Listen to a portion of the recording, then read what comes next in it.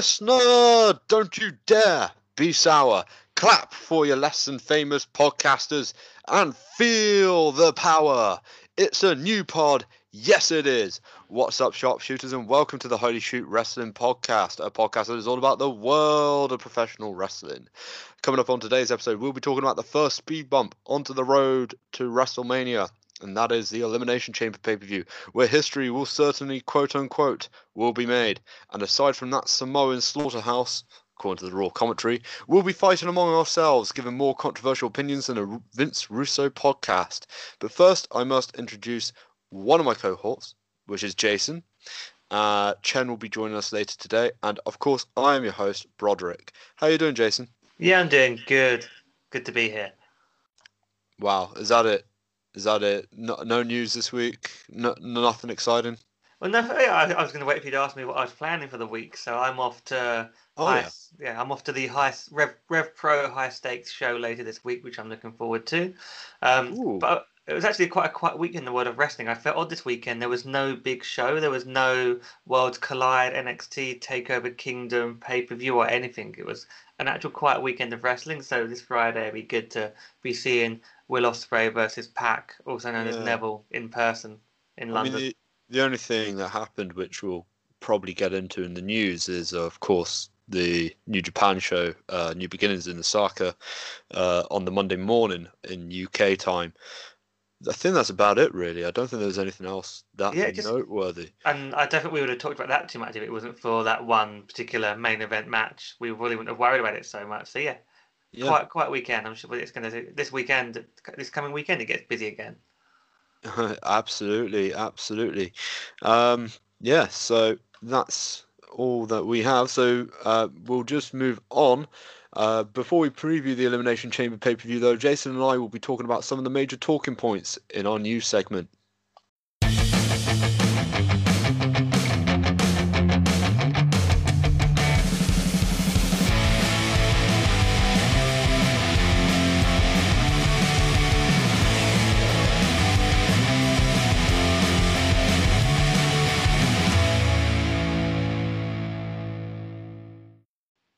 It has been yet another interesting week in the world of professional wrestling.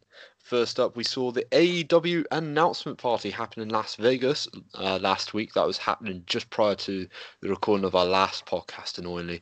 And it was revealed that Kenny Omega joined the promotion on a full-time basis. There were also more information on their Double or Nothing show, which I believe sold out in an hour. And they also announced a partnership with AAA, amongst many other things that happened on the announcement party or press conference or whatever you want to call it. So was all of this kind of expected, Jason? Was it all expected? I guess it was all rumoured. I mean, we talked about it before. I think most of us assumed that Kenny was going to be turning up around this time. Some people thought he might be still staying in New Japan. There was like maybe a chance that was going to happen, but I think most of us thought that was going to be the case. I think the AAA was news. I wasn't expecting anything about AAA after they already announced their partnership with one of the Chinese companies. So that was a surprise. So yeah, I mean, it sounds all positive so far. Yeah, I thought it was quite uneventful, quite anticlimactic. I don't think they want every announcement to be major or shocking, but one thing that I did like was that they did confirm the signing of the Lucha Brothers. I know it was teased at a different promotion, and it'll suck for Impact Wrestling, but yeah, I think Pentagon and Phoenix are also great signings alongside Kenny Omega. It's just weird that they haven't had another ex-WWE name appear. I think that's to come, right? We're waiting to see what's happening with Dean Ambrose and a few other people. Yeah, absolutely. I mean, Ambrose won't show until, if that 90-day no compete clause happens, that won't happen until July, August time anyway. So I think that would be very interesting. I think the bit that was really interesting for me was the signing of Nyla Rose. The first trans wrestler to be signed for a major company. I think it's more this kind of thing that's going to make All Elite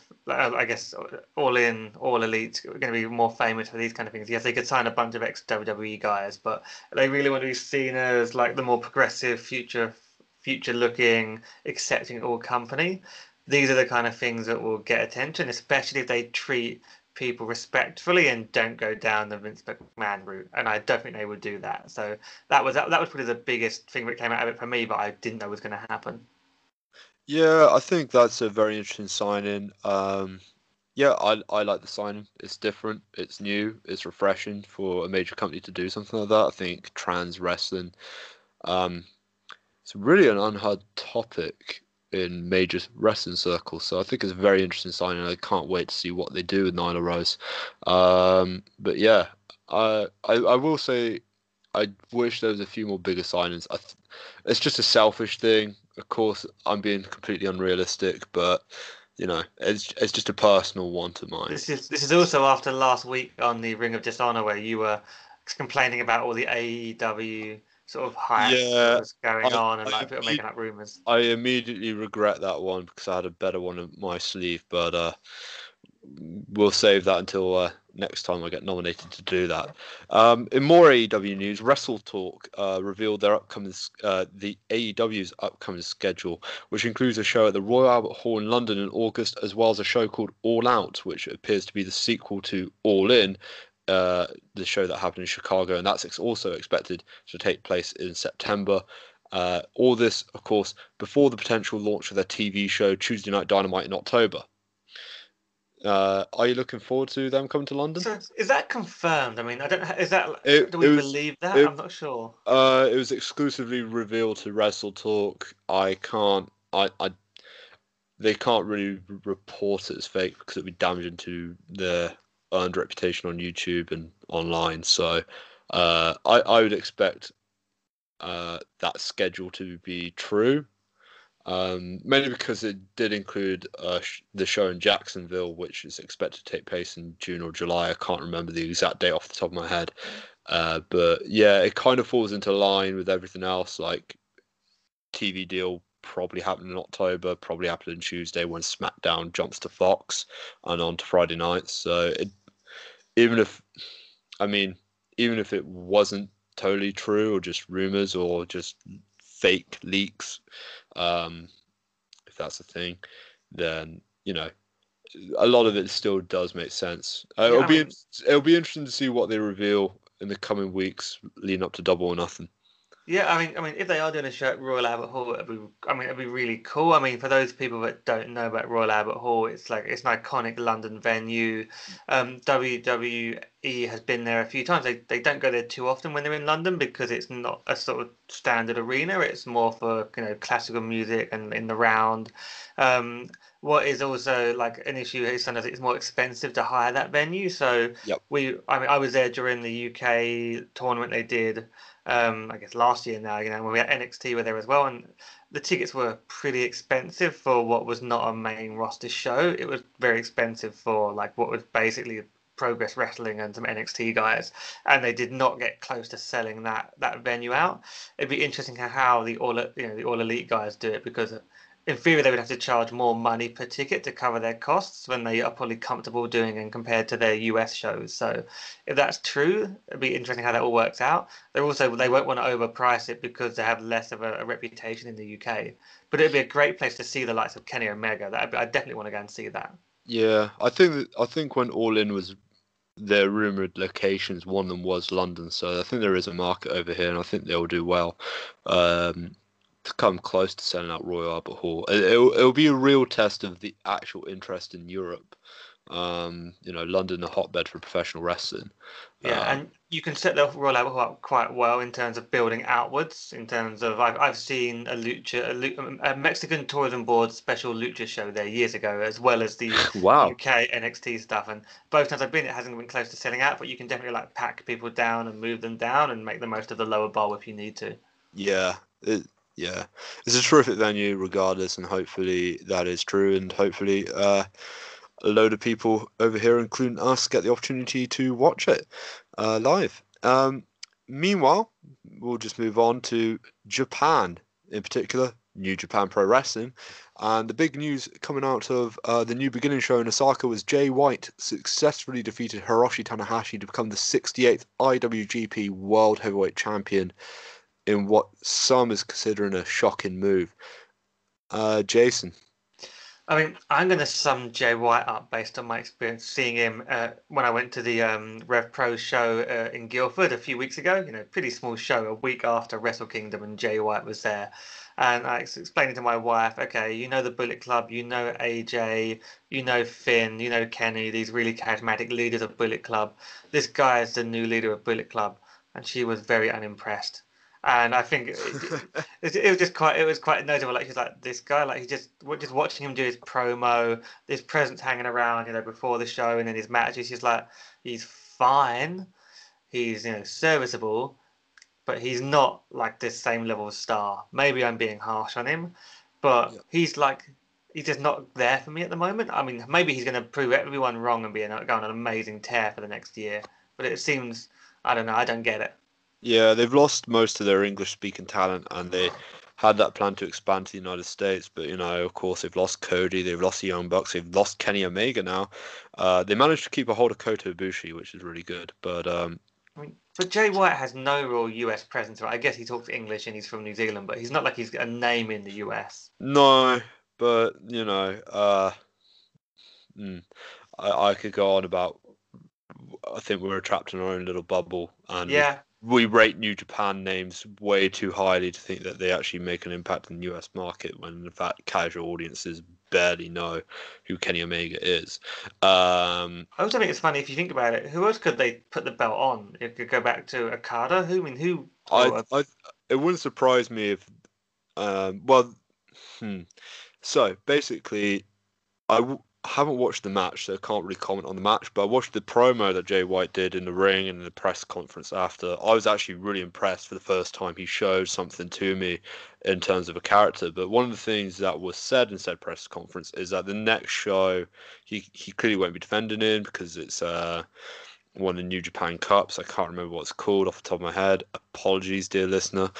But he did say that the next show after that will be in Madison Square Garden, uh, the night before WrestleMania. He's expected to defend the title then. I think I read quite a few rumors that's going to be a rematch between Jay White and Kazuchika Okada, and it wouldn't surprise me if Jay White is transitional champion.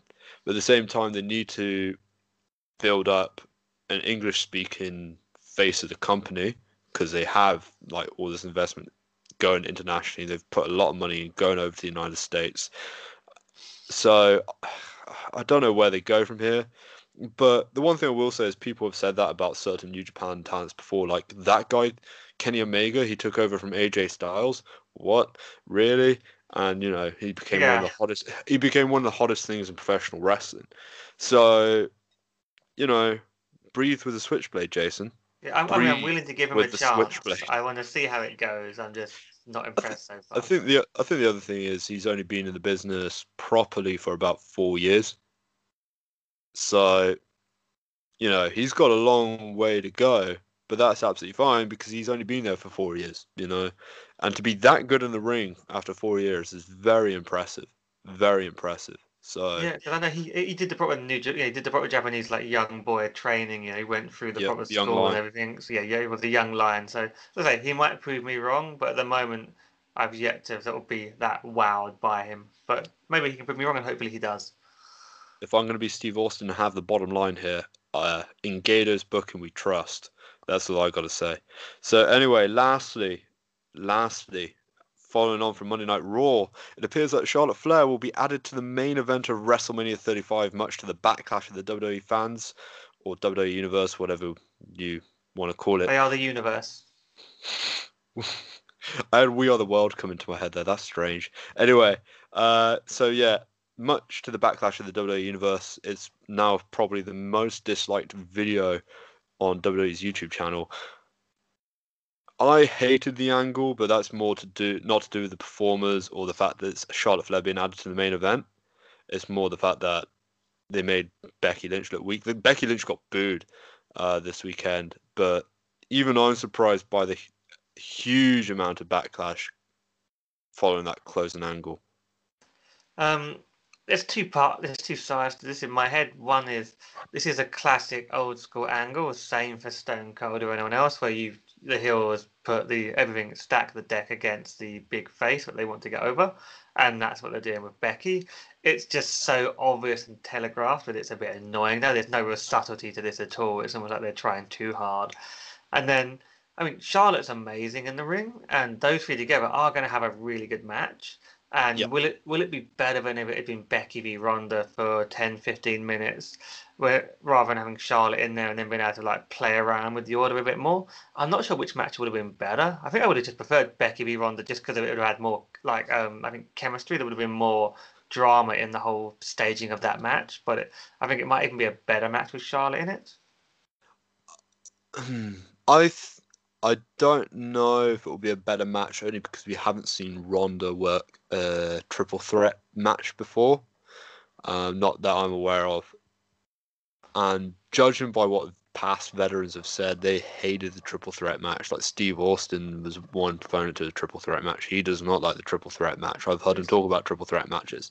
It's all good, right? One of you always takes a break eventually. It's just like yeah, and I understand why there is a fan backlash because, you know, we all want to see Ronda versus Becky. Ronda versus Becky was the hottest thing going to Survivor Series. It's one match that we all want to see, and I understand the fan backlash, but for me, it kind of makes sense that Charlotte Flair gets added. And Charlotte Flair gets added in a slimy way. I just didn't like. I'm not sure how to improve it, if I'm honest, so I can't be that critical. I guess you have to look at it. If they kept Becky v Ronda and then added Charlotte in, it wouldn't have worked. I don't know if that would have worked, but instead now Becky's fighting to get back in the match, and that makes more sense for the next month or two, whatever they need to do. You know, they can definitely do more and get the crowd behind Becky in that element. So maybe this is a way to get her super over. And Vince knows what he's doing. I think some other people are saying it's a way for Ronda to get cheered again. Which is smart and dumb at the same time because they actually managed to get Becky booed on this angle.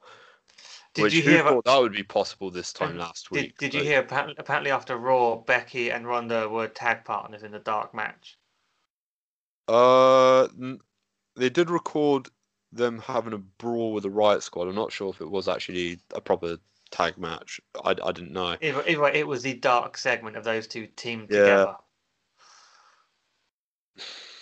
I can't trust them. I can't trust Raw booking. It's funny because Charlotte and Becky should both be over on SmackDown as well, and they're both coming over on Raw. Yeah, I have nothing against Charlotte being out in the main event, in all honesty. The way I see it is the triple threat. I don't know why, but in my own mind, it actually makes more logical sense because the real rivalry there is between Becky and Charlotte.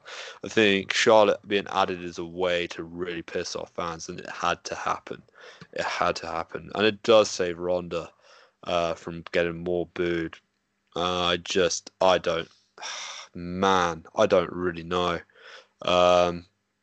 I think it's too early to say, right? We've got 50 days or so, depending when we put this show out. Around 50 days till Mania. They've got 2 pay-per-views until then. They obviously need to be thinking about what they're doing. I think ultimately, I'm holding out hope that they make this work. They are advertising Charlotte versus Becky Lynch at Fastlane. Yeah, well, that would make sense. That would be a headline match. Yeah. So I don't know. And people were saying it's either to replace or it's either for Becky to be added into the match. And let's be honest, it'll be added into the match. But I think the one major takeaway that I got from this is more McMahon's. They haven't listened. The new era. Yeah, it's not quite what we were promised, is it? But there we go. No. I think Becky needs to go and get Joseph Parks to be her lawyer, and she needs to sue them because she was meant to get a main event after winning the Rumble, and they've taken that away for no clear reason and broken a contract. So I'd be suing them for all of their McMahon money. But they already did that for WrestleMania 25 and Randy Orton. So, you know. Yeah. He should have sued them as well. Just because he set the wrong precedent doesn't mean she can't sue. She could be rich in a few months. And in AEW... No, I'm joking. Anyway, that wraps up the news for this week. Up next, after this short advert, will be our Elimination Chamber preview for 2019.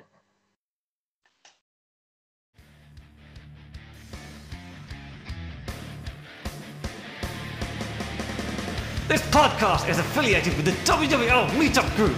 WWL, or Watch Wrestling London, get together with many fans to watch pay-per-view replays on Monday nights and attend live events across London, be it WWE, Progress, Rev Pro, Eve, and many more. It's a great way to watch wrestling with friendly people, and all are welcome to join. You can find out more at watchwrestling.london or just Google Watch Wrestling London and you'll find the meetup page.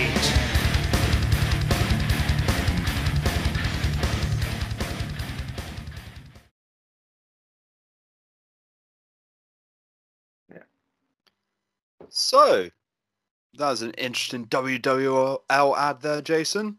So what's coming up on with the WWL? So the next event will actually be the Elimination Chamber meetup on Monday evening at Belushi's London Bridge. It's all on the meetup page, and expecting a good crowd for that event. So they just search Watch Wrestling London. Just search Watch Wrestling London or go on meetup.com. Easy enough to find. Fantastic. And am I invited to this event? You're not invited because you're currently barred from all WWL events based on your previous behaviour. But I think, but Chen is of course invited, and that seems like a Yay! good time. Oh, holy shit! It's Chen, guys! Chen, you finally made it to the pod. Yeah, sorry I'm late. You missed the news segment and the general banter. I know. And I just want to say I'm so happy that the Cutthroat era is still out there and expanding, you know? Yeah. Jay White champion. Yeah. I'm thinking about, Chen would like Jay White because he likes Baron Corbin, and he's also a lank-head, tasty white guy that's quite tall. So I was thinking, Chen has a type. Yeah, Chen has his types. Anyway, how are you, Chen, apart from the Jay White thing? Good. Just counting down the days till I'm in Marrakesh partying, you know? Ah, Marrakesh. Really nice. Never been, but I heard it's pretty good. Tune into Instagram story to find out what I get up to. Oh, what's it? Do you want to plug your own Insta account? Crazy Chen 7. Gen 7. I'm Rod Sutherland, by the way. Jason, do you want to plug your Instagram account, or do you want to keep that private? No, I'm good. I'm So, a man of mystery. You're not really, but anyway. So, I'm going to move on, and this segment is, of course, our Elimination Chamber preview. As you know, it's happening this Sunday. Not that you know, actually, thinking about it, if you watched Raw this week, but that's another point for another time. Anyway, there are 7 matches on the card in total, including the pre-show. So before we get into the 2 big chamber matches, shall we just quickly go through the rest of the card? Sounds good. Yes. Okay, so let's start with the pre-show, and we see Buddy Murphy defending his Cruiserweight Championship against Akira Tozawa. Is Murphy retaining here? I'm going to start with you, Chen.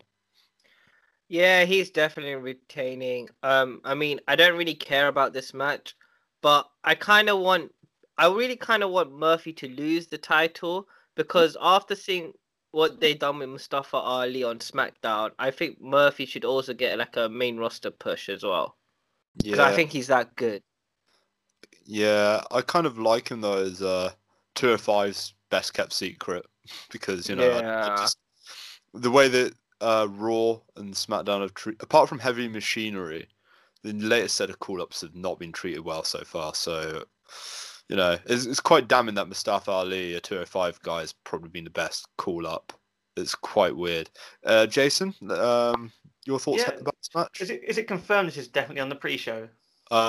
It's confirmed on the very accurate Wikipedia. Cool. I mean, I assumed it was, but I hadn't seen it definitely confirmed. I assume Buddy is winning this match. I'm impressed. I'm enjoying Buddy's work from what I see of it. He always has great matches. I'd like to see him stay in 205, but they need to maybe bring some new faces in there as well. But yeah, I see him retaining this. I also see Buddy Murphy retaining. I'm kind of glad this is on the pre-show. I know the guys deserve the main card, but the pre-show gives me an excuse to watch the cruiserweights. So, and actually, I've quite like the cruiserweights on the pre-show. It's actually something entertaining as a warm-up. So yeah, Murphy retains. So from something that is on the pre-show to something that probably deserves to be on the pre-show even more is Baron Corbin versus Braun Strowman. Does anybody care? Jason, do you care? So this is a no DQ match now, right? I think that's what I've heard. So that's the rumblings I've heard. I have to get that confirmed. But I don't Oh, know it how is much. no disqualification. Oh, god Yeah, I damn it. mean, That's ruined my notes. that makes it interesting because Drew Barrymore McIntyre has no other sort of plans at the moment. So this could be the time that Baron actually wins due to outside interference or help from his friend, his fellow tall, lanky, like pale guy. I guess not as lanky. He's got a bit more muscle. But yeah, I think we could see actual Baron Corbin win this match. Oh, that's very interesting. Chen. No, I don't care. Even though I'm a big Baron Corbin You're a fan, Corbin fanboy and you don't care. You're a but it's just Corbinista. I'm looking at this match and I'm just thinking, what the fuck happened to not Baron Corbin, Braun Strowman's big push? Like, he was so being pushed down our throats and everything, but now come WrestleMania time, he's not really doing anything. I wonder if they're looking at him now, realizing he can't be a long-term like main event champion, but he's more of a feature guy, like more like the classic Big Show Andre the Giant big man type thing, where they just have him do impressive stuff. Because I think it was, there was rumors going around that backstage that Braun Strowman was pissing off a lot of people and he was going to get punished and everything. And I think this is the only reason this is why Strowman's so low on the card right now. He went from main eventer to pretty much opening a show. I thought that those rumors were debunked. I don't know. I'm not too sure. But I wouldn't be surprised if it's true. That's the only reason I can think of Braun Strowman's push. Or lack of. Not even lack of push, sorry, yeah. I just think he's a bit of an odd man out at the moment, but we'll see what settles in. I just see him and Drew doing something at Mania at the moment. Yeah, I was surprised this wasn't a tag match between Corbin and McIntyre versus Strowman and Angle. I can see Fastlane in the horizon with that Holla, match. holla, we got a tag team match player. Yeah, I think no DQ opens it up for Baron Corbin, but the last time I checked the odds, Braun Strowman's a massive favourite for this match. So, yeah, I'm going Strowman all the way. So, from one big guy to another, and Bobby Lashley is defending his Intercontinental Championship match in a handicap match alongside his partner Lio Rush against the not-so-Demon King Finn Balor. Will Balor pin Lio Rush to become Intercontinental Champion, or will Lashley retain, or will Balor pin Lashley? Brilliantly worded stuff there from me. I'm trying to work this one out because it's weird. So it's a handicap match, but is Lio Rush there to eat the pin? Then how does that work with Bobby and Lashley? Where does Finn go next? Trying to look ahead. It's a weird one. I don't know where they're going to go with this. Is it? Yeah, sorry. No, you go ahead. So I think that's the plan, is for Balor to win the Intercontinental Championship. There's been rumours of a push. They're definitely not going to put the main strap on him, and I think the reason why is because they want Seth Rollins to become Universal Champion at WrestleMania. So that opens up the Intercontinental Championship scene. I mean, I love the idea of Finn having the IC belt. I love it too. I mean, I don't have anything against Lashley holding it, weirdly. I think Rush does a great job of putting Lashley over as a heel. Yes, he does. I'm a big fan of Bobby Lashley. I'm a big fan of Lio Rush as well. And I'm really excited for this match myself. And do I think Finn will finally win another title? Yes, I do. Because, apart from that one-day reign as Universal Champion, it's been, almost 2 years since he had another title on him. 2.5. 2.5, yeah. So I think it's time they put the Intercontinental title on Finn Balor. And I think Lio Rush will be the one to get pinned. But I'm also excited to see just Lio Rush in action because he's a really, really good wrestler as well. Yeah, he's very entertaining, very electric. I think he'll entertain the fans. I think he'll show up Bobby Lashley, which will probably be the downside of his involvement. But yeah, who knows? Jason, do you think it will be Is it a clean sweep for the pod? Finn Balor is Balor. It's hard. I'm a bit. I'm not totally sure on this. I mean, I want Finn Balor to win, and I can see him beating Rush, and I'd love Finn Balor to be like a year-long IC champion or something, and be the workhorse of the division, do something there. So that's it, guys. I'll go with Finn because I'm a Finn fanboy. Just a quick question: if Rush is the one who ends up pinning Balor, Bobby Lashley's still champion, Oh, right? that's an interesting point. No.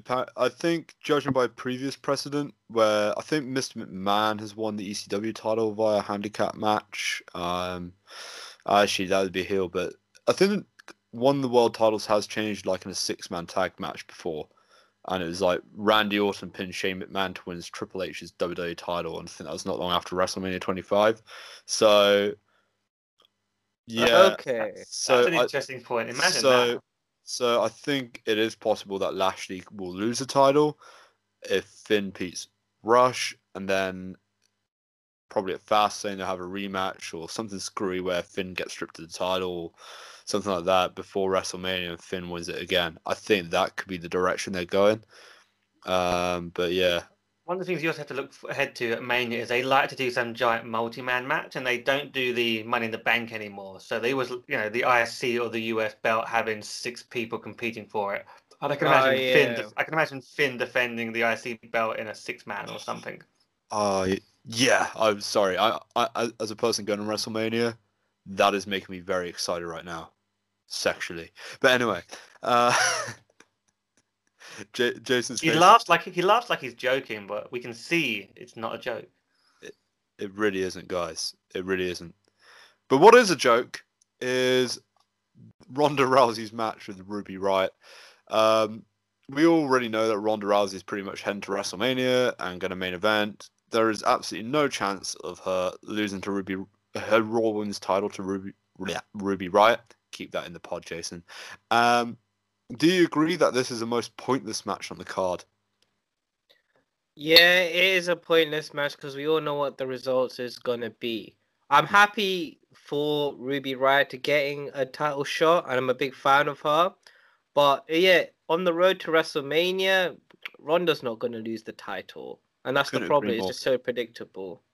Jason? It ties into this. When you look at the storyline, everyone's saying it is like Ronda Rousey hang around after WrestleMania, and now that she's having this match with Ruby, she's pretty much had the match with every single credible female on the Raw roster at this point. I'm glad Ruby's getting the match. I can't see there's no way she's winning the belt, right?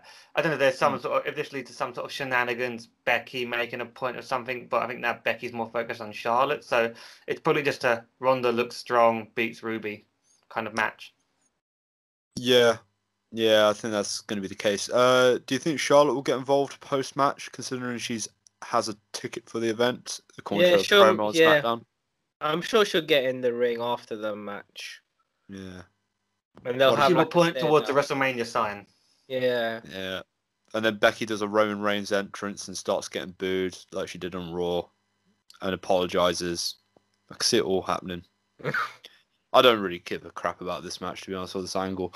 I think it'll be a fun match, though, because Ruby's good and Ronda keeps putting out they're both great wrestlers. That's what I'm saying. I'm more in tune I'm just going to watch it because of Ruby Riott. Yeah, I think you're right, guys. I think the match itself will actually be pretty good. Ronda always shines on the biggest stages, and mainly in the pay-per-views, Yeah, Ronda is pay-per-view queen as far as I'm concerned. And Ruby Riott, she's been absolutely fantastic all year, despite the mediocre stuff given to her. So, yeah, it's a shame for Ruby that she's like the fourth wheel almost in this Ronda storyline. But yeah, hopefully that's a good match. And hopefully the following match will happen, as we've got some breaking news about one of the Usos. He got arrested. This is according to TMZ. Just to read the story out briefly. WWE superstar Jimmy Uso, one half of the popular Usos tag team, was arrested after a drunken dispute with cops in Detroit.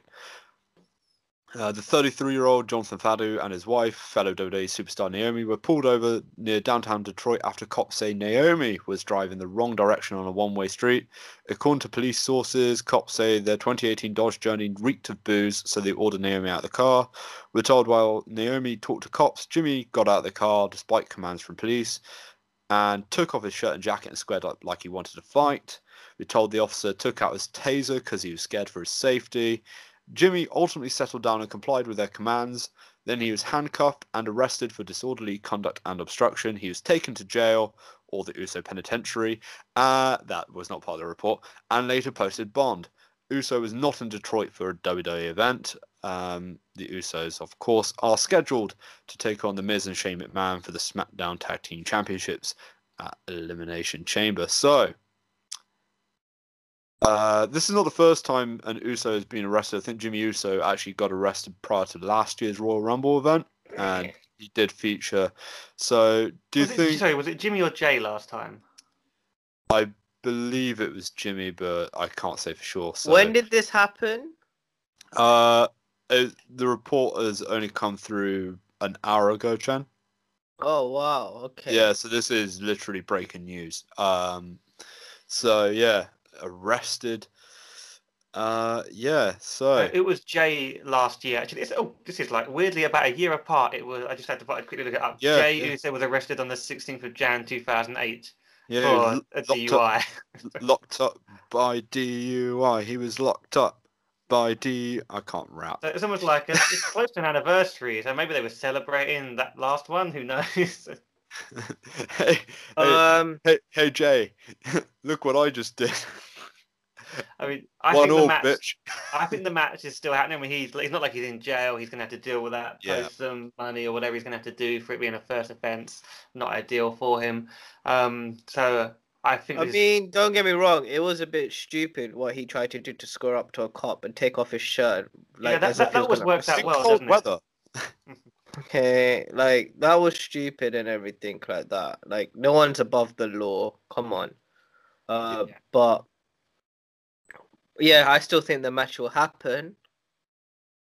I don't think this is the end of the McMiz relationship just yet. I think they have to defend the belts here. I think the split I think whatever they're doing with this storyline, I think their split's going to be at Fastlane. They've got to work something out. But I'd imagine they're defending the belts here to build that storyline a bit more. Yeah, so that was the question I was also going to ask you, Chen. Will this be the end? Will this be the beginning of the end of McMiz or the end of McMiz, or how do you see this storyline panning out? I think originally I thought maybe like they would lose the title, but now because of this breaking news story, I can see Vince just being like, "No, you're being stupid. You're representing the WWE as well. I was gonna give you guys the title, but no, I'm not. I'm gonna punish you for bad behavior." So, and maybe the Miz and Shane might lose the titles on SmackDown to another tag team. Yeah, that's possible. I mean, Sanity are still around, right? The Colognes are still around. Carl Anderson and Luke Gallows' contracts coming to an end. They might just quickly put the title on them and convince them that, can you guys revival. Just sign a new contract. I could just see a match at Fastlane where the Bar win the belts back, and that's the end of Miz and McMahon. But let's see what happens, I guess. So I personally see them retaining. I think Shane and Miz's breakup will happen at WrestleMania. I don't see it happening at Fastlane. It'll give something to talk about at Fastlane if they do. So I'll be glad if it does happen at Fastlane. But at the same time, I don't really want to see a Miz versus Shane McMahon match at WrestleMania. So where I see this going is a split happening at Mania. I think it'll be WWE would be pulling the trigger too quick on this story. I think, and it's still got to face a couple of other tag teams as well before it ends. So that's how I see it. I could be wrong. So, talking of WrestleMania is a history-making event, and history will be made at Elimination Chamber. Although, again, not that you would know it, given how poorly booked the following match is. But yes, we'll see the crowning of new women's tag team champions for the first time since 1989, where the belts existed in the old WWF. The Boston Hug Connection, Nia and Tamina, aka the Samoan Slaughterhouse, I think that's a nickname. Riot Squad members Sarah Logan and Liv Morgan, the Iconics, aka Peyton Royce and Billie Kay, Naomi and Carmella, as well as Sonya Deville and Mandy Rose, are the 6 teams competing to become the first women's tag team champions in 30 years. But apart from your predictions, gentlemen, will this match be any good? Wait, is Sasha okay to compete? Yeah. Wasn't she an injury? They cleared her. Okay. Chen, do you want to go first? Nia. Oh, no. Nia. Yeah. The face breaker fanboy has struck again. You don't even like Nia. You just like trolling people. I just love Nia Jax. I love her character. Why? She's I mean, she's good at the Royal Rumble, which is surprising. But even then, she managed to injure R-Truth. She's a botching machine. Like, I'm not sure how you can endorse someone that is potentially Everyone makes mistakes. just she makes more mistakes than anybody else by considerable distance. She Listen, is probably the sometimes, biggest botcher I have ever seen and not get the boot. sometimes it's not about investing in the wrestler; it's investing in the character. And I love Nia's character. You're the only one who does, but And that's what's the beauty about being a wrestling fan. Freedom of speech. I can support whoever I want. I ain't rejected freedom of speech, and I'm glad that Nia has a fan or two. I just think she's terrible. But we're not here to talk just solely about Nia Jax. Yeah. I'll start, actually, on what I think this match will be, and I think it will be absolutely rubbish. Wait, is this in the Elimination Chamber? Yes, it's the Elimination Chamber, mate. Okay. It's inside the And I Elimination Chamber. Just throw people into the bulletproof glass. Oh, man. So... And again, Okay. So I think this match will be rubbish due to the fact that it's nothing to do with gender or anything like that. It's more to do with the fact that they had a tag team championship match inside the Elimination Chamber in 2015, the one that New Day won, and that match was awful. It was cluttered.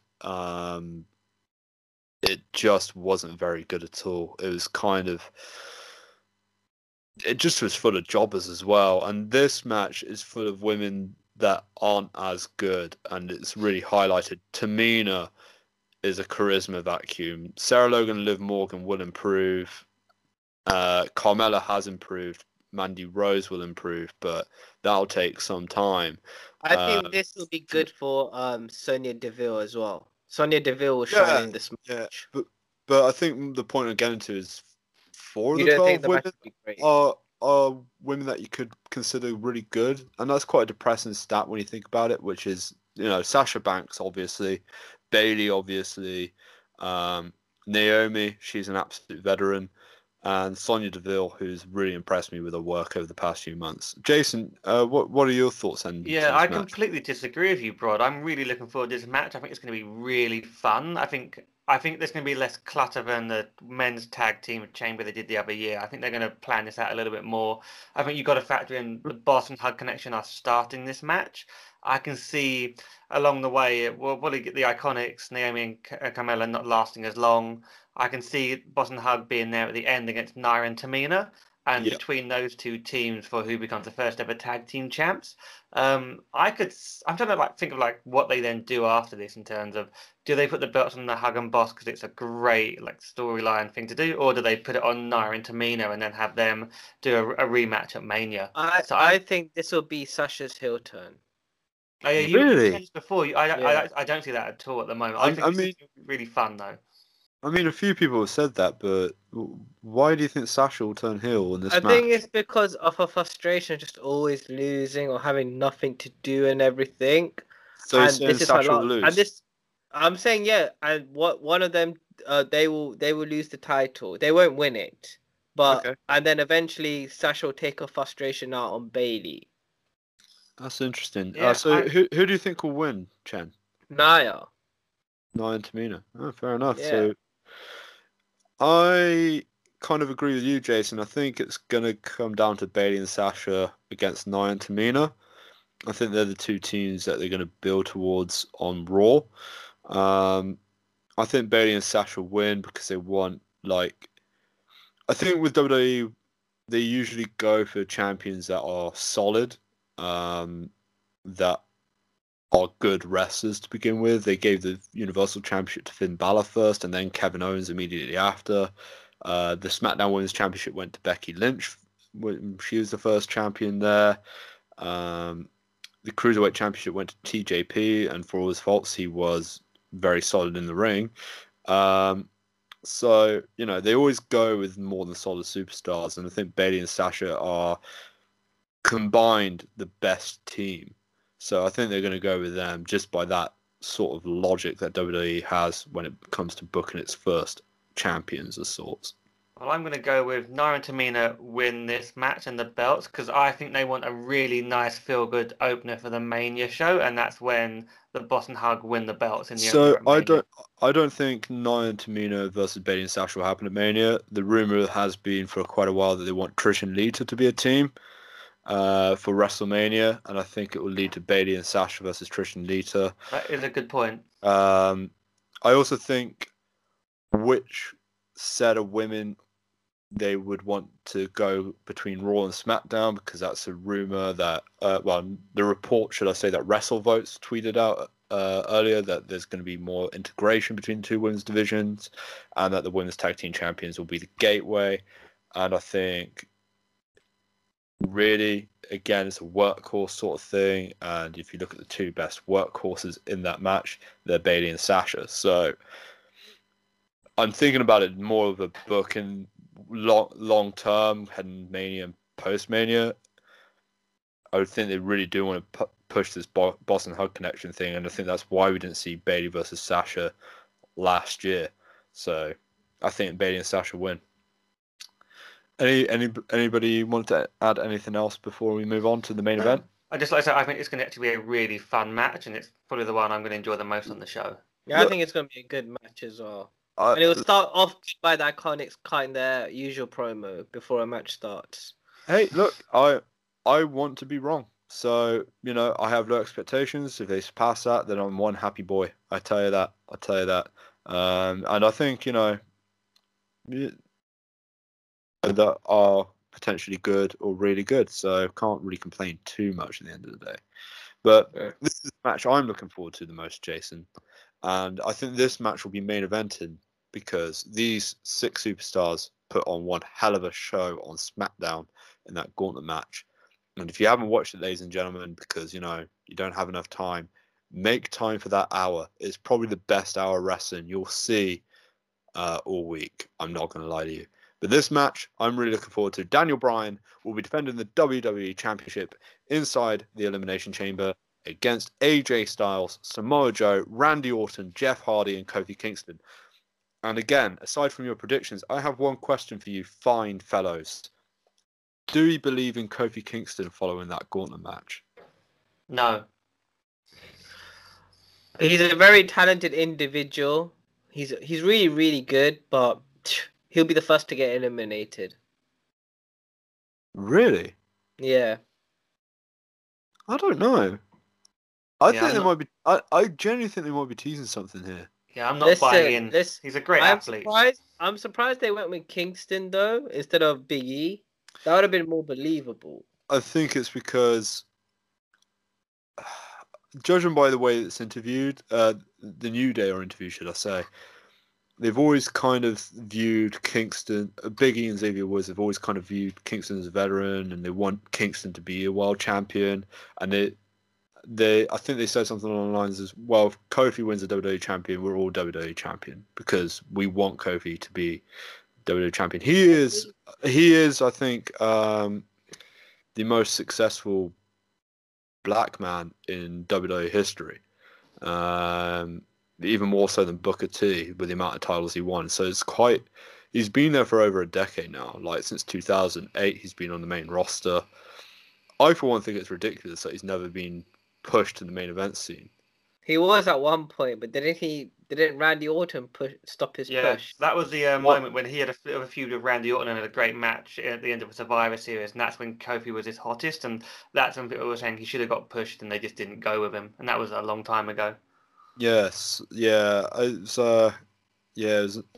annoying to see. It was really annoying because he became this more vanilla babyface until New Day essentially happened, and when New Day turned heel. I don't think Kingston's winning in a long shot. Don't get me wrong. I think he could be down to the final 2, which I would like to see. I really want to see a vegan heel Daniel Bryan versus Kofi Kingston and New Day and all their consumerism with their cereals and pancakes and all that. I would love to see a feud, just even for Fastlane, because it'll be something different away from AJ Styles, Samoa Joe, And, we don't need Randy Orton and Jeff Hardy in the main event anymore. I would love to see Bryan versus Kingston at Fastlane. I don't think it'll be a Mania match. Yep. I'm just gutted though that Mustafa Ali cannot participate in this match. I really like what he was doing since he got called up. It's just sad that he can't be in this match. I'd like to see a Spanish Fly. I would love to see a special move on the bloody metal floor if he could do it. But sad thing. But Kofi's still good. He'll be great in this match. He's very athletic, as we all know, and very creative. It'll be a good match. I think all 6 men are freaking awesome to their various the way that. I mean, the way they've built this on SmackDown feels fresh, feels different. I think. Who do you want to win? Honestly, I never thought I'd be saying this, but Kofi Kingston. I did not. If I'm honest, before this match, before Kofi was put in, I wanted Mustafa Ali to win. I want Samoa Joe. I don't blame. Listen, if any guy except for probably Jeff Hardy and Randy Orton too, but the other 4 guys, if any of them left for the WWE Championship, I'd be very happy. I see Bryan retaining, by the way. But Bryan, Styles, Joe, Kingston, if any of them left for the WWE title, I think that'd be fantastic. But I see Bryan winning thanks to the help of Eric Rowan. Yeah, Bryan will win. So the way I'm looking at this is Daniel Bryan wins this match, and the big name not in this match is Rey Mysterio. I think they're going to end up moving towards Daniel Bryan v Rey Mysterio at WrestleMania, and it will be amazing. But I also think this match will set us towards the AJ Styles versus Randy Orton match for WrestleMania. So I think there'll be enough going on here where one of them will blame the other for costing them the match, or AJ eliminates Randy Orton and then Orton RKOs AJ and Daniel Bryan wins, something like that. The rumor at Fastlane is Bryan versus Styles versus Joe. Yeah, that'll be a great match. Yeah, but I've already seen AJ feud with Bryan as Joe, so I don't really. Unless it's on Samoa Joe face. You need a face versus Daniel Bryan at Mania, and we can't go back to AJ Styles. Samoa Joe. They're not going to put Jeff Hardy there. Kofi's not going to go there. So Rey Mysterio is the man who's coming in for Mania. So Daniel Bryan has to win and defend that lovely belt. But what about Andrade? Well, him and Rey have had those great matches, but they can put him in with Jeff Hardy or Kofi or anything. I think Rey's the man for Daniel Bryan at Mania. I don't see Rey facing Daniel Bryan. No, I don't. I think they want a Rey versus Almas match at Mania. I think that's the last thing I heard. They really want that match to happen. So I don't see that happening. I don't know where they're going to go with Daniel Bryan, because for a long time I suspected it'd be Daniel Bryan versus The Miz, and it's not going to happen. So, either way, whatever happens on SmackDown after this match will be fascinating. And imagine if they went SmackDown well worth watching. Imagine they went down this weird storyline route where McMahon and Miz stay together, but say they lose the belts, but now Miz stays face and Shane sets him up to fight Daniel Bryan at Mania. That would be great. But that would be abuse of authority, and Miz would get booed, wouldn't he? I don't know. No, I think the crowd would be well into it. Yeah, I would not be against another Bryan versus Biz match, just with all their history. Miz is wasting himself in the tag division. He should be a main eventer. Oh, I agree. But yeah, so we're all agreeing that Daniel Bryan wins, right? Yeah, Daniel Bryan beats AJ after the RKO from Randy Orton after he's eliminated. I'm planning it all out. Also, I will say this. Do you remember that one Elimination Chamber match where Kofi Kingston, before he entered the pod, got beaten up by Edge and Edge replaced him? Yeah. Yep. I can see that happening again for some reason. You think Edge replaces Kofi? Someone will. Out comes Tony Chimmel just for the announcement of the new WWE champion, the Rated R Superstar. Yeah, I would love to see that actually in a weird way, but no, it would be interesting if something like that does happen just prior to the Chamber match. It's interesting. We generally agree on a lot of the outcomes, but it still could be a fun show, but I think we're just looking ahead a bit and seeing what's going to happen and not expecting too many surprises. Yeah, I'm glad to hear that you guys are a bit more optimistic than I am. So, I wish I was a bit more optimistic about this pay-per-view. It's not necessarily the matches itself are going to be bad. It's more a case of I find this all a tad predictable, and I've called it the speed bump on the road to WrestleMania. So, who cares? Elimination Chamber matches are usually pretty fun. I'm wrong to be pessimistic, and I think on that note, we'll wrap up our Elimination Chamber preview. So, after this short break, we have a new segment. Not necessarily weekly, we're just trialing it. You may like it, you may hate it, but we'll get your feedback shortly. And it's called Fight Me. Hey you! If you like the podcast, then remember to like the Holy Shoot Wrestling Podcast on Facebook and follow us on Twitter at Holy Shoot Pod. Do it! Do it now!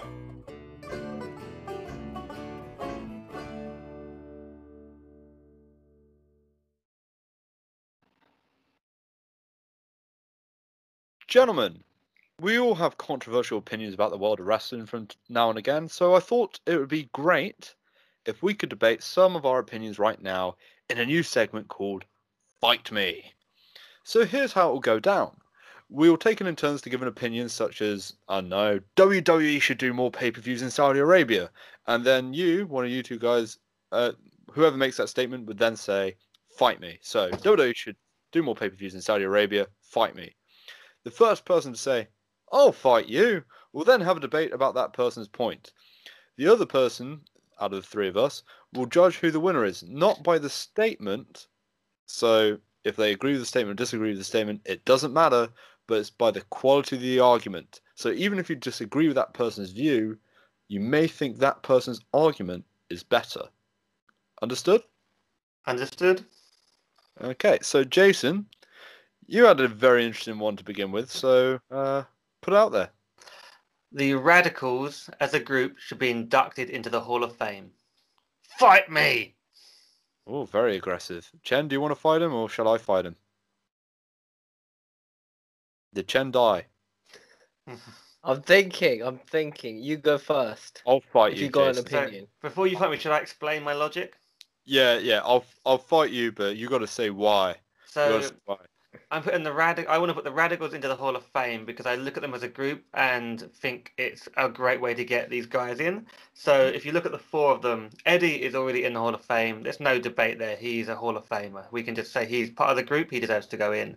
Dean Malenko, once voted one of the greatest wrestler in the world. He never got much of a run in WWE, and he won multiple belts in WCW on the cruiserweight side. An amazing wrestler, does a lot backstage. He could go in as a standard guy on his own, but it wouldn't be as interesting.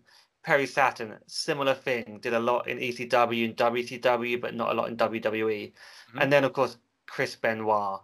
This is the controversial one. You struggle to put Chris Benoit in on his own, but you put him in as part of the Radicals, you're acknowledging the Radicals themselves. And you could say, yes, he won multiple belts, world titles, but you put the Radicals in because of how important and monumental that was when they showed up on Raw. And as a group, just pretty much tore the place down. And it was a monumental moment in terms of guys jumping from WCW to WWE and not the other way around. Fight me. I disagree with you on so many levels.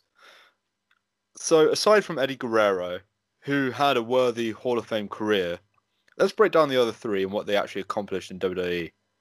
Dean Malenko, okay. For his achievements in WCW, I understand why you would want to put him in there. He was really good, man with the 1,000 holes or whatever. I mean, so good. Chris Jericho ripped him off. I would understand why you want to see Dean Malenko there. But in terms of his contribution to Vince McMahon's corporation, nada. At least in the ring. Perry Saturn, why? Seriously, why?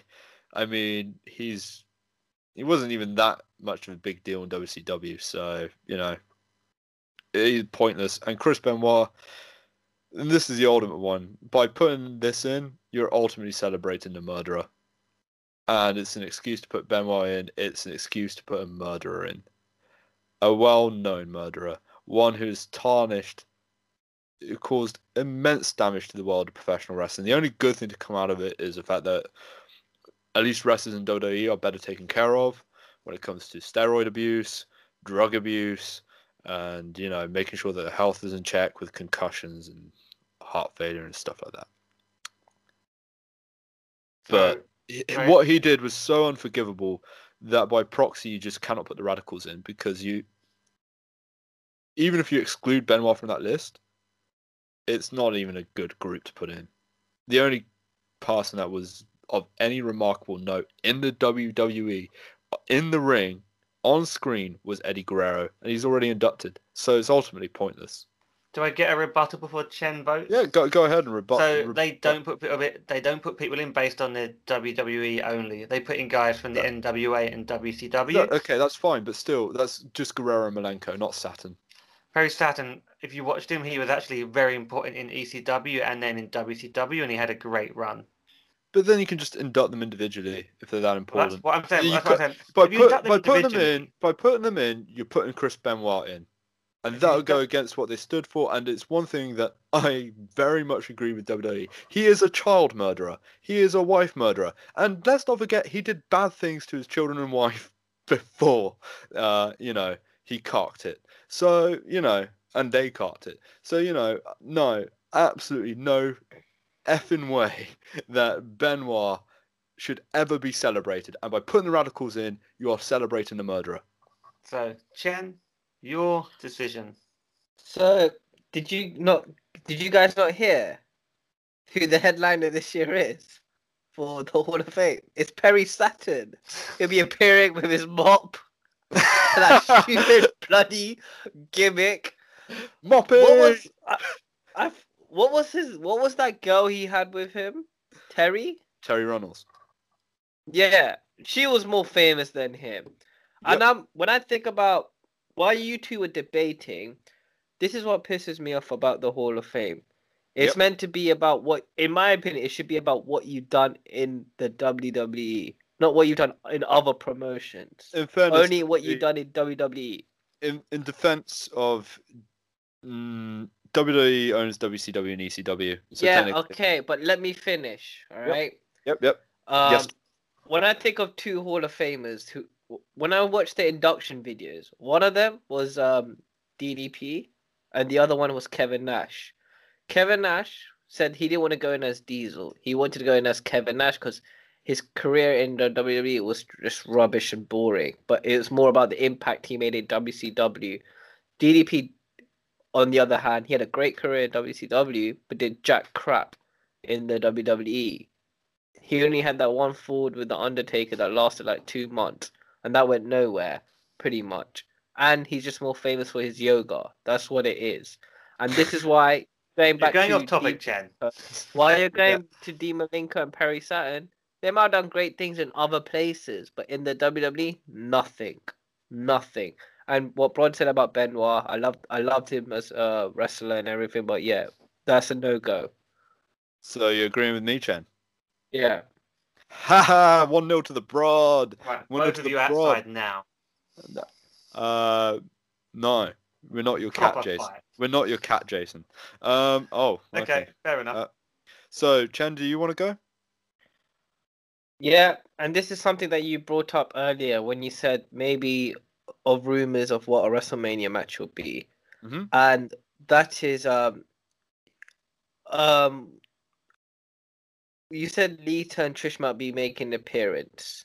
Yep. I'm just done with old. If you're retired, just stay retired, please. Stop. Let the new people shine.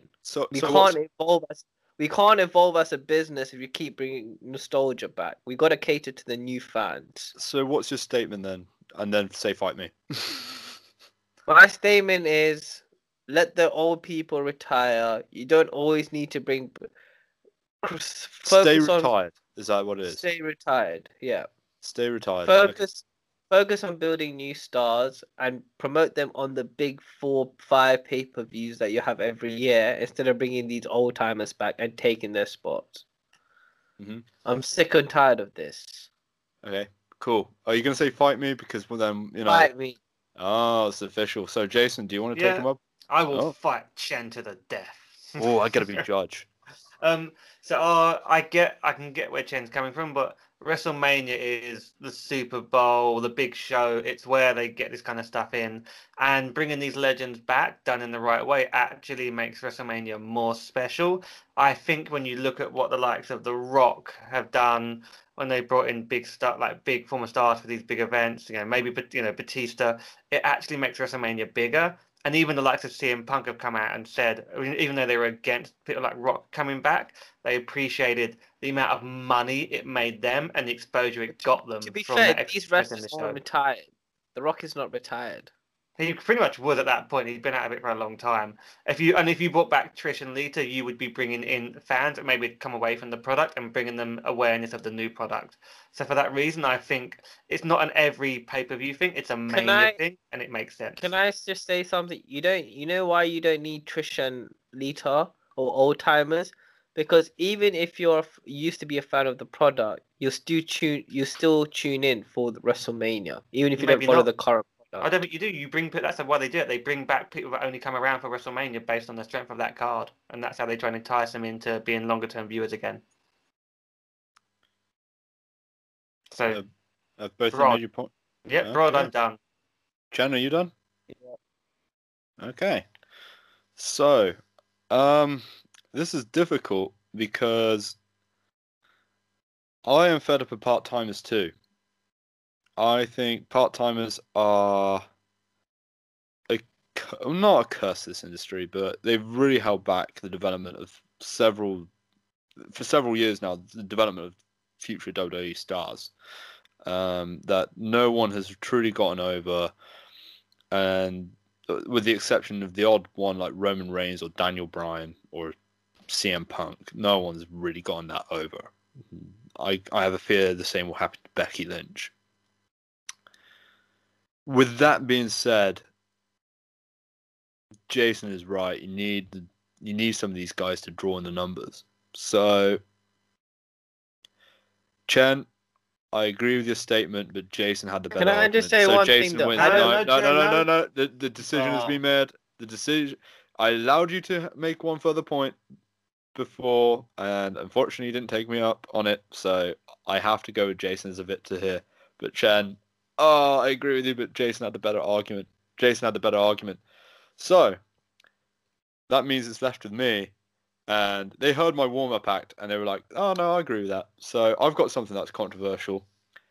The Attitude Era is overrated. Fight me. Chen, I feel like you should fight him because you've not had the chance. I'll fight you. It's not overrated. Okay. It's Chen, not Chen, you wait. Let Rod talk. I have to make my points. So there's no getting over the fact that the main event scene of the Attitude Era is arguably the best scene in terms of talent and story. Fantastic stuff. Everything else is crap. I'm just saying it straight off the bat. Like, with the exception of a couple of tag teams here and there, everything else is crap. The matches are short. People complain about match quality today. Match quality is freaking fantastic in comparison to the Attitude Era. The moves that they do are way, way superior to what they did in WWF in the 90s. The storylines are absolutely crude. Women are treated like garbage except for China, which, mixed messages. Yeah,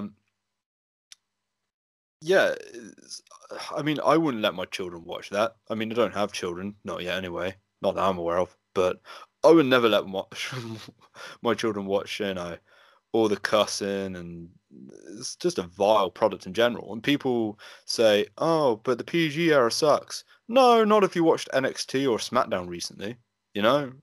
Both have been fine shows. Both have been good shows. Both have been very entertaining. The Attitude Era, it's just 5-minute matches after 5-minute matches until you get to a great main event. And don't get me wrong, the main event scene is fantastic, but everything underneath is just lacking in talent, both in the mic work, in charisma, poor characters. They were fun, but ultimately they were designed to never get over. And yeah, the storylines are just half the storylines are just incredibly crude. And I don't understand why people try and compare everything to the Attitude Era when there's been better eras of wrestling before and after. There's been better You have to wrap promotion. your point up, Rod. Yeah, sorry, but Attitude Era is probably the most overrated era of all time. So, Chen, your counter argument. So I understand what you're saying. First of all, I just want to agree with you saying that yes, matches are much better now. Someone like Seth Rollins can run circles around someone like The Rock and Austin. Wrestling abilities, them two wouldn't even survive in today's wrestling Roman world. Reigns would. Rod, you have to let Chen talk. I don't agree with Roman Reigns or John Cena. Like, to me, The Rock and Austin have like the wrestling ability of John Cena and Roman Reigns. However, I don't think it's overrated. I think it was definitely a great era. It's just the fans. They're stuck in nostalgia. They just want to go back to a time when they were feeling young and everything like that. They can't move on. Like, it's like when people say, like, if you're a football fan, oh, we need to, like a Liverpool fan, we need to return back to the glory days. Or even currently, I'm a Man U fan, and I'm saying we need to return back to the glory days. It's just, some people are just stuck in nostalgia and don't move along with the times. And that's a lot of people's problems. They don't move along with the times. Like, ECW would not exist today, in my opinion. And it shouldn't because of health hazards and everything like that.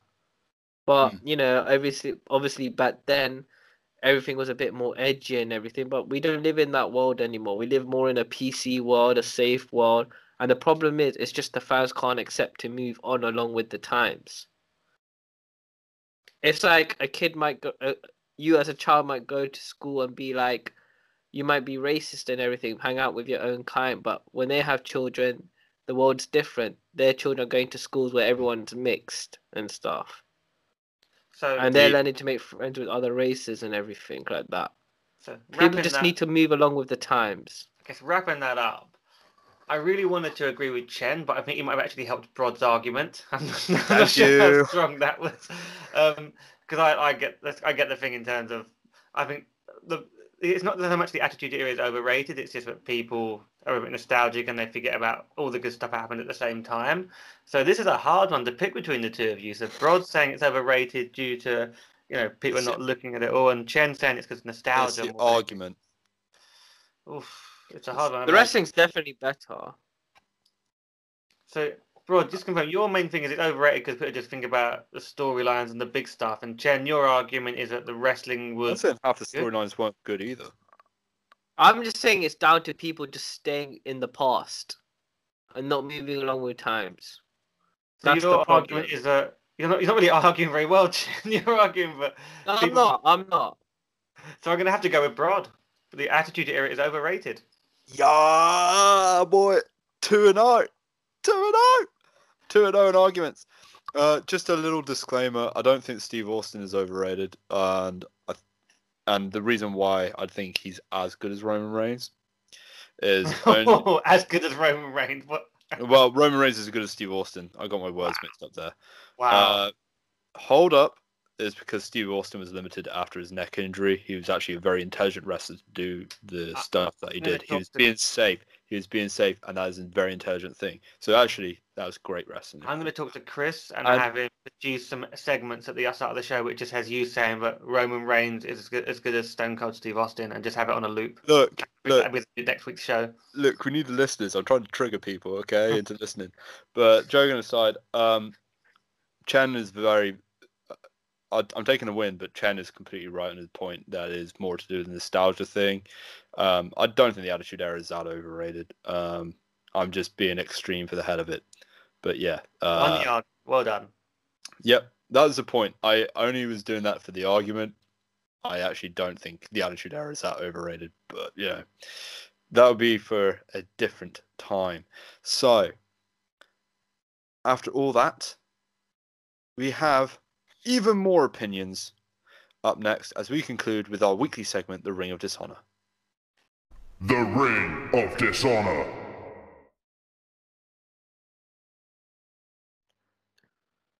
Lastly, it's the return of our weekly segment to close the show, the Ring of Dishonor. For those who haven't joined us on the podcast before, it's like Room 101, but wrestling in an audio format.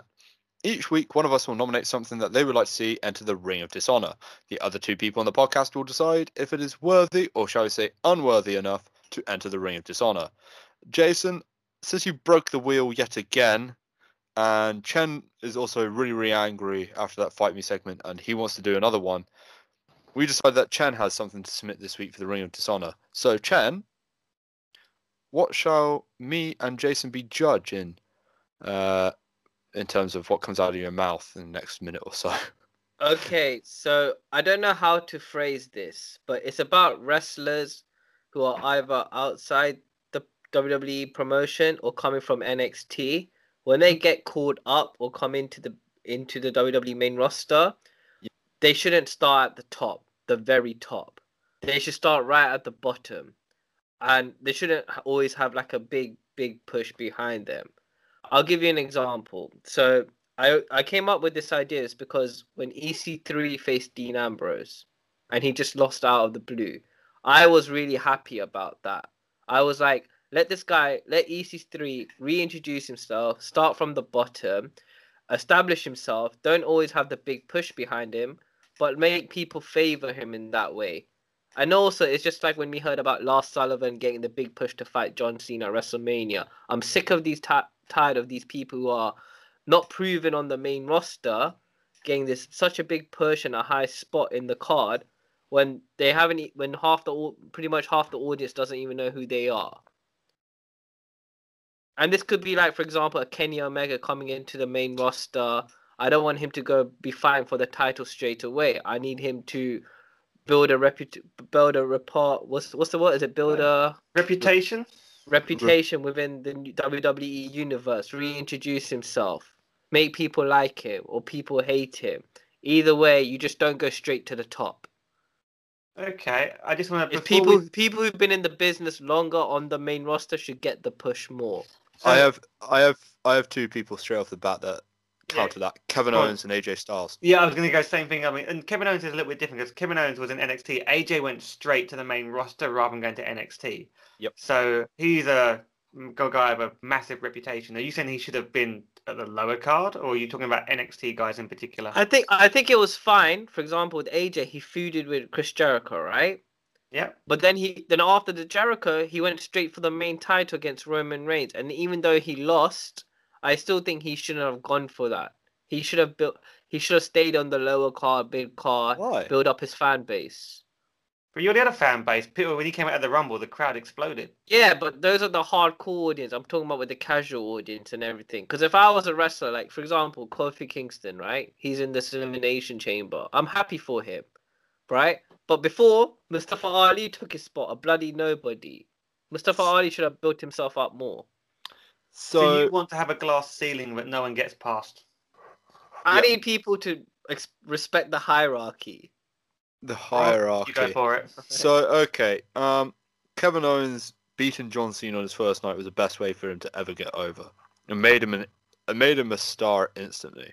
AJ Styles, Vince McMahon wanted him on the mid card. There's no denying that. But 2 months of realizing of holy shit, this guy's super talented. Holy shit, maybe he deserves to be in the main event. We'll test him out against Roman Reigns. Great reactions. Fine. We'll have him beat John Cena. Beats John Cena. Then he beats Dean Ambrose to become WWE champion.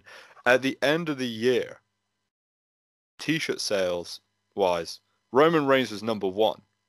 Number 2 was AJ Styles.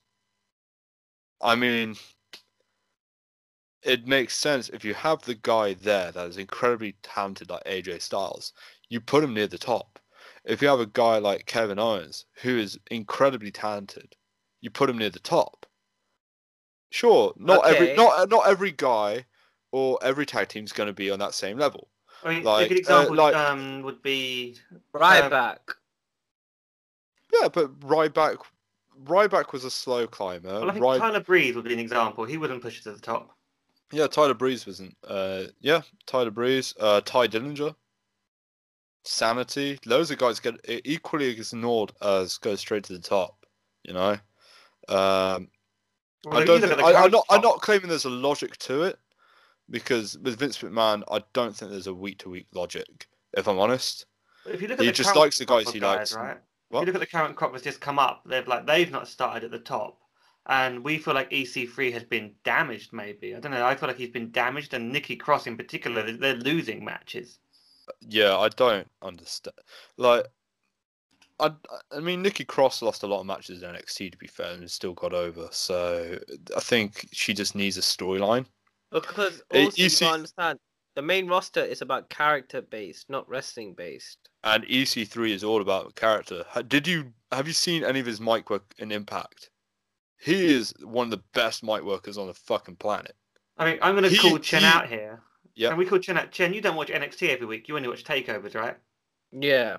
I've seen EC3 is EC3. you're I've seen missing out on how EC3's good these promos. guys I know show how they're good gonna he's be. on the promo. EC3 is top 1% of mic work. Pun intended, but it's actual fact. EC3 is probably top 5 on the mic in the company. And it's ridiculous that he's giving him a mute gimmick.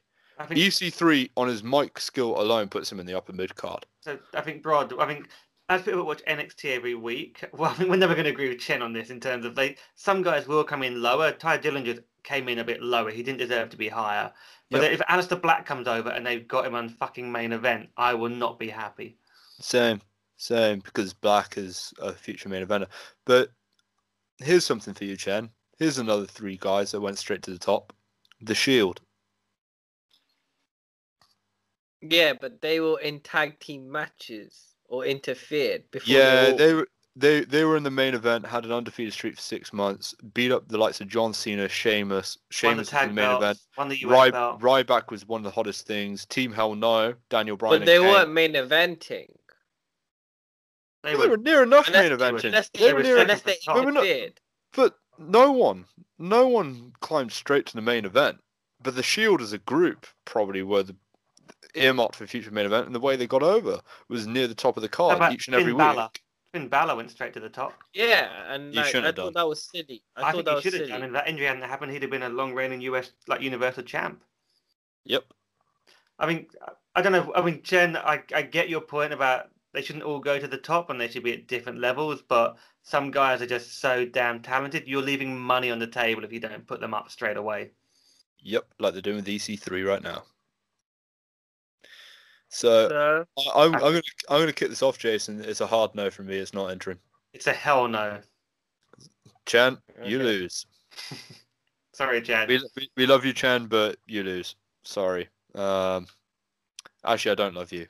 Happy Try harder Valentine's next Day. time. Wow, savage, Jason. So there you have it. The Ring of Honor does not get another victim. The Ring of Honor? Damn it. Copyright infringement. The Ring of Dishonor does not get another victim this We're week. going to be sued now. Yeah, we're going to be sued big time. Whoops. I'm sure they're going to come after our podcast. But anyway, join us. I know we got the money. Yeah, our bank account minus £5. Brilliant. So next week, join us for our review of WWE Elimination Chamber 2019, as well as some other stuff that we want to talk about. But that's all from us here at Holy Shoot. We hope you enjoyed the show, and remember to subscribe to us on all good podcast outlets, and give us a follow on Twitter at Holy Shoot Pod, and like us on Facebook. And also, if you're on iTunes, feel free to give us a cheeky 5 stars if you love this podcast. But anyway, that is the bottom line, because this pod said so.